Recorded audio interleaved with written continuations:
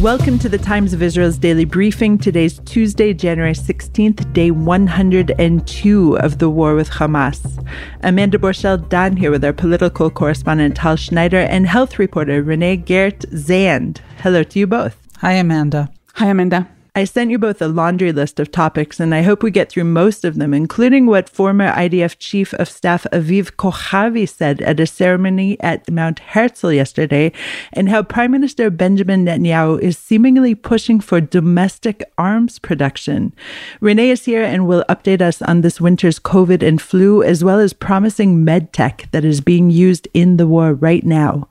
All this and much, much more when we're back.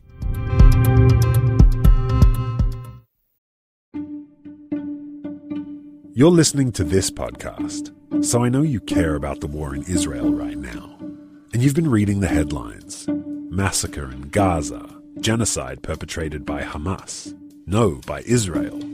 But if you've been listening to this podcast long enough, you know one thing.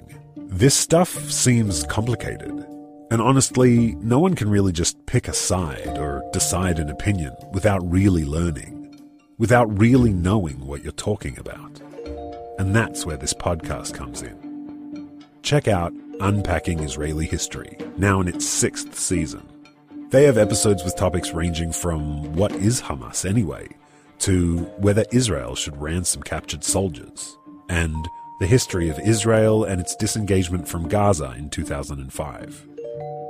Unpacking Israeli History cuts through the noise and helps you understand Israel's present through understanding Israel's history. So, educate yourself. Learn the history behind the headlines. Find Unpacking Israeli History wherever you listen to your podcasts.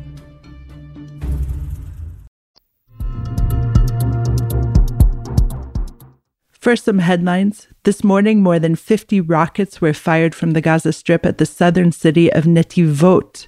In a statement to residents, the municipality says there are rocket impacts within the city, but no reports of injuries as yet. The attack on Netivot appears to be the largest rocket barrage from Gaza in several weeks. The IDF said it carried out an airstrike overnight against a Hezbollah anti-tank guided missile launcher in southern Lebanon. IDF troops operating in northern Gaza located some 100 rocket launchers. Former U.S. President Donald Trump says that Israel would not have been attacked if he were still president and vowed to solve the situation very fast if reelected, speaking after his big win at the Republican Iowa caucuses. Renee, yesterday an elderly woman was killed and 17 people were injured, including at least 7 children and teenagers, in a car ramming and stabbing attack by 2 Palestinian terrorists in the central Israeli city of Ra'anana. What can you tell us about the injured this morning? So the update from the hospitals this morning is that 16 people are still in 4 different hospitals in the center of the country, including 7 children and teens at Schneider Children's Medical Center. One of them is the 16-year-old teenage boy that we reported on, who is in very serious condition after surgery for spinal and head injuries. He's in the ICU, sedated and intubated. And in the other hospitals, the victims have differing levels of injuries. Among them are 2 men in Beilinson and 2 people at Mayer who are in the ICU in very serious condition. Thank you, Renee. Yesterday, former IDF Chief of Staff Aviv Kochavi acknowledged at a ceremony at Jerusalem's Mount Herzl that his actions as the military's top general will have to be scrutinized as part of an investigation into the failures that enabled Hamas's October 7th bypassing of Israel's high-tech border barrier and the ensuing mass onslaught. Now, Kochavi spoke during a memorial event for the Lamed Hey, a convoy of 35 Haganah soldiers who were ambushed and killed during the War of Independence in 1948. Tal, were you at all surprised at the timing of his remarks, first of all? Yes, Amanda, it was somewhat surprising because he hasn't spoken a word since October 7th, and everybody were waiting. I mean, he was chief IDF just until a year ago, and many of the resolutions and the preparedness of the military was on his shoulders. So what he said yesterday, he said, I'm responsible for the decision and action made in the IDF during my time, and I constantly ask myself what we could have done differently. This is the big question, specifically on the intelligence front, but on other fronts as well. And people were asking themselves, why hasn't he spoken publicly? I can tell you, Amanda, that he's been in public. He went to funerals. I've personally seen him in 2 funerals, people who were serving under him. We had many high-ranking officers that fell during October 7th and in the months afterwards. But in all of those places, he never spoke. And we think that one of the reasons that he spoke yesterday is because a year passed since his stepping down, and the procedures sort of, let him speak more freely than before under kind of military guidance. But it seems procedural talk, not the real thing. Maybe he's in shock. I don't know. Okay, thanks for that, Tal. Renee, winter has arrived late in Israel this year, and I have to say the skies are very blue above my head today. This weather comes along with a correspondingly delayed beginning to the respiratory disease season. So what are we seeing in Israel in terms of COVID and flu? Right. So we do see that we have this year a very late winter, a late beginning to winter, and it's coinciding with the fact that we have our hospitals filled with the war wounded. And now we're seeing people quite sick with COVID, flu, pneumonia, bronchitis, other typical winter diseases having to be hospitalized. There's been a significant uptick in these diseases, these illnesses. Doctors are characterizing it as an outbreak, but not yet an epidemic, so no need to panic about this.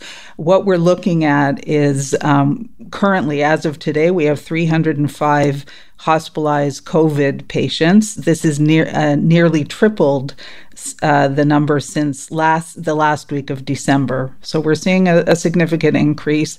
Positive diagnoses are up 18.5% since just last week, and 19.5% of those who are being checked for COVID are coming back positive. So this is all very concerning. Again, remember, these are official numbers. These are people who are actually going to the doctor or going to the clinic or the hospital and being checked.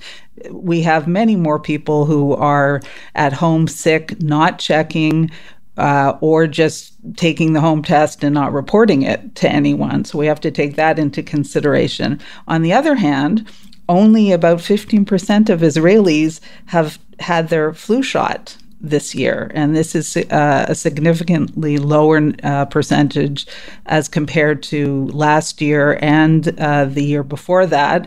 And also, there's a similar decline in COVID shots. So doctors are saying there is still time to rush out, make an appointment at your HMO and get your flu and COVID boosters. It could really help you, your family, and the community. Because basically the winter has not yet come. And so if you get your shot now, you'll be protected for what we expect will be winter in January, February, maybe March. Right. I mean, it's not a panacea, but it can help, definitely. And people should try to get protected. Renee, thank you for that. We'll go to a short break.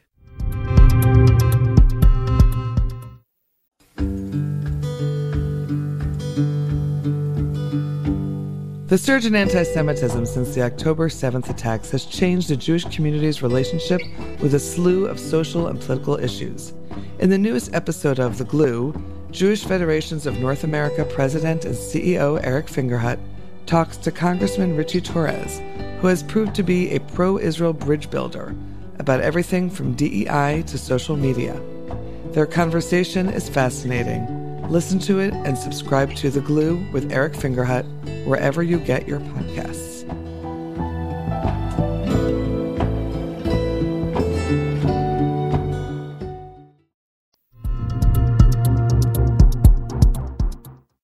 And we're back. Prime Minister Benjamin Netanyahu said twice this week that Israel intends to reduce its security dependence on the import of military products. Tal, you have a long piece on our Hebrew sister site, Zman Yisrael, delving into this issue. What are you seeing? Right, Amanda. So from the beginning of the war on October 7th, Israel has seen mass amount of airplanes and ships coming into Israel's 99% of it from the United States. And those cliches that we always hear about the good connection and about the United States security commitment to the state of Israel have come to life. I mean, we haven't seen anything that large since maybe Israel was established in 1948. Almost 250 airplanes and 7 big ships full of equipment, jeeps, ammunition, bombs. So the question that comes to mind is how come we don't have enough of our own munitions and factories? I mean, we do have them, obviously, but it was not even close to being enough. And what the Prime Minister said is that he said we need to work on our own production lines and to enlarge our own production, not to be dependent on other countries, mostly the United States, obviously. And I looked into those factories and to see are they ready, and Israel will not be able to stop bringing here airplanes. But definitely on the munition side and on the missile side, Israel will have to change its ways. We have the security assistance coming from the United States. It is granted in US dollars. So Israel has to buy equipment and munition in the United States in dollars, such that the American industry is also provided with, workforce and so on. So essentially, it sounds to me like what you were saying is that it could be a two-pronged thing. One, that Israel really wants to become more independent with its munitions, at least. We are not in a state where we can produce our own planes or other kind of larger vehicles. But at the same time, it might be a cost-cutting measure. And on the third hand, it could affect our relationship with the United States in that Israel is supporting the American economy through its munitions purchases. It sounds like a bit of a knot, no? Right, it's a bit of a problem, but the less money you spend on munition, then you can spend the money on airplanes, ships, the big things. So Netanyahu's claim, they can't really be 100% Israeli independent production, right? We are still very dependent on the American industry. But other than that, it means a lot of, more local workforce, which is probably a good thing because, economy here needs a boost. And it means more, change in the compromise of the things that Israel buy, I suppose. Really interesting, Tal. Thank you so much for that. Renee, turning back to you, in the beginning of the war against Hamas, soon after October 7th, you reported on a family of a mother, father, and daughter who were severely burned, Ariel and Alei Golan, and their 18-month-old daughter, Yael. And they received treatment here in Israel using a pretty high-tech, really interesting enzyme. Tell us a little bit more about how medtech is being used in the current war. Right. So after I did that story, a couple months later, I started this series of stories on medtech and biotech, all Israeli developed, that is being used to treat the war injured. And it's been really fascinating because I'm seeing everything from artificial intelligence to robots to high-tech simulators to virtual reality. It's been really, really interesting. And I've been going to different hospitals to see how these different technologies are being used. And one of these new biotechnologies, it's actually not that new, but it's being used a lot in this war, unfortunately, because we saw many people like the Golan family burned on October 7th, and also soldiers who are burned when they're wounded in combat. This product is called Nexobrid, and it's made by an Israeli company called MediWound. And as you said, it's an enzymatic application. It's simply a special powder and gel that are mixed together and applied to severe wounds using nothing more than a tongue depressor, like you see at your doctor's office. And it helps basically slough off the wound that's caused by the necrotic tissue that's caused by the burns. And this replaces traditional surgery and skin grafts that can be very long and painful for the patient. And instead of days or weeks of treatment, the treatment can be done in simply one day. And I spoke with Professor Joseph Hayek, who's the head of the National Burn Center at Sheba, where the Golan family were treated, and he said they're doing really well. The father and baby are back at home and doing really well, and the mother is doing a lot better, but she's still in rehab. I actually saw a report on them on Israeli news yesterday, and they are doing really well after the horrible ordeal that they went through.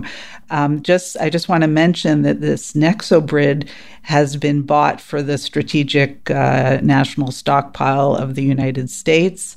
And now the United States has invested in the company to develop a stable version of the product that can be used in the battlefield and doesn't have to be stored under specific conditions like we have in the hospital. And it's really an exciting advance to see how patients can be helped in this way. Definitely. Thank you for that, Renee. Now, Tal, we have a few minutes left. And as we all know, we are the people of the books, and that goes for the soldiers in Gaza as well. And you put together a bit of a list of what soldiers are reading. Can you share some of the top titles? Right, Amanda. So the list was based on talking to parents of soldiers who are now in Gaza. We're talking not on reservists, but only on the soldiers who are between the ages of 18 and 22 who are serving inside, not on the border. And apparently lately they have a little bit more time on their hands because as you all may be reading in the Times of Israel, the way the army now conduct itself in Gaza, it's a bit different from the beginning. So they have more time and they submitted lists. So we were surprised to see they're looking for Hebrew epic novels, some sort of those novels that span over time and wide context, like of the novels by Eshkol Nevo and by Amir Gottfreund. If you know those two authors, they're really great.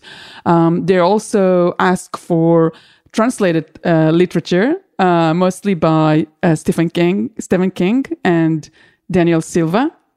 And some of the soldiers asked to bring them an Hebrew to Arabic phrase book, those little small books where you have complete sentences and you can just say them in Arabic, from Hebrew to Arabic. So other books were more of about fallen soldiers or, soldiers that they knew their names while they were in high school.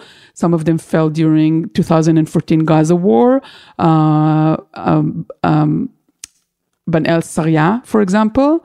And what else? Religious soldiers ask for Mesilat Yesharim.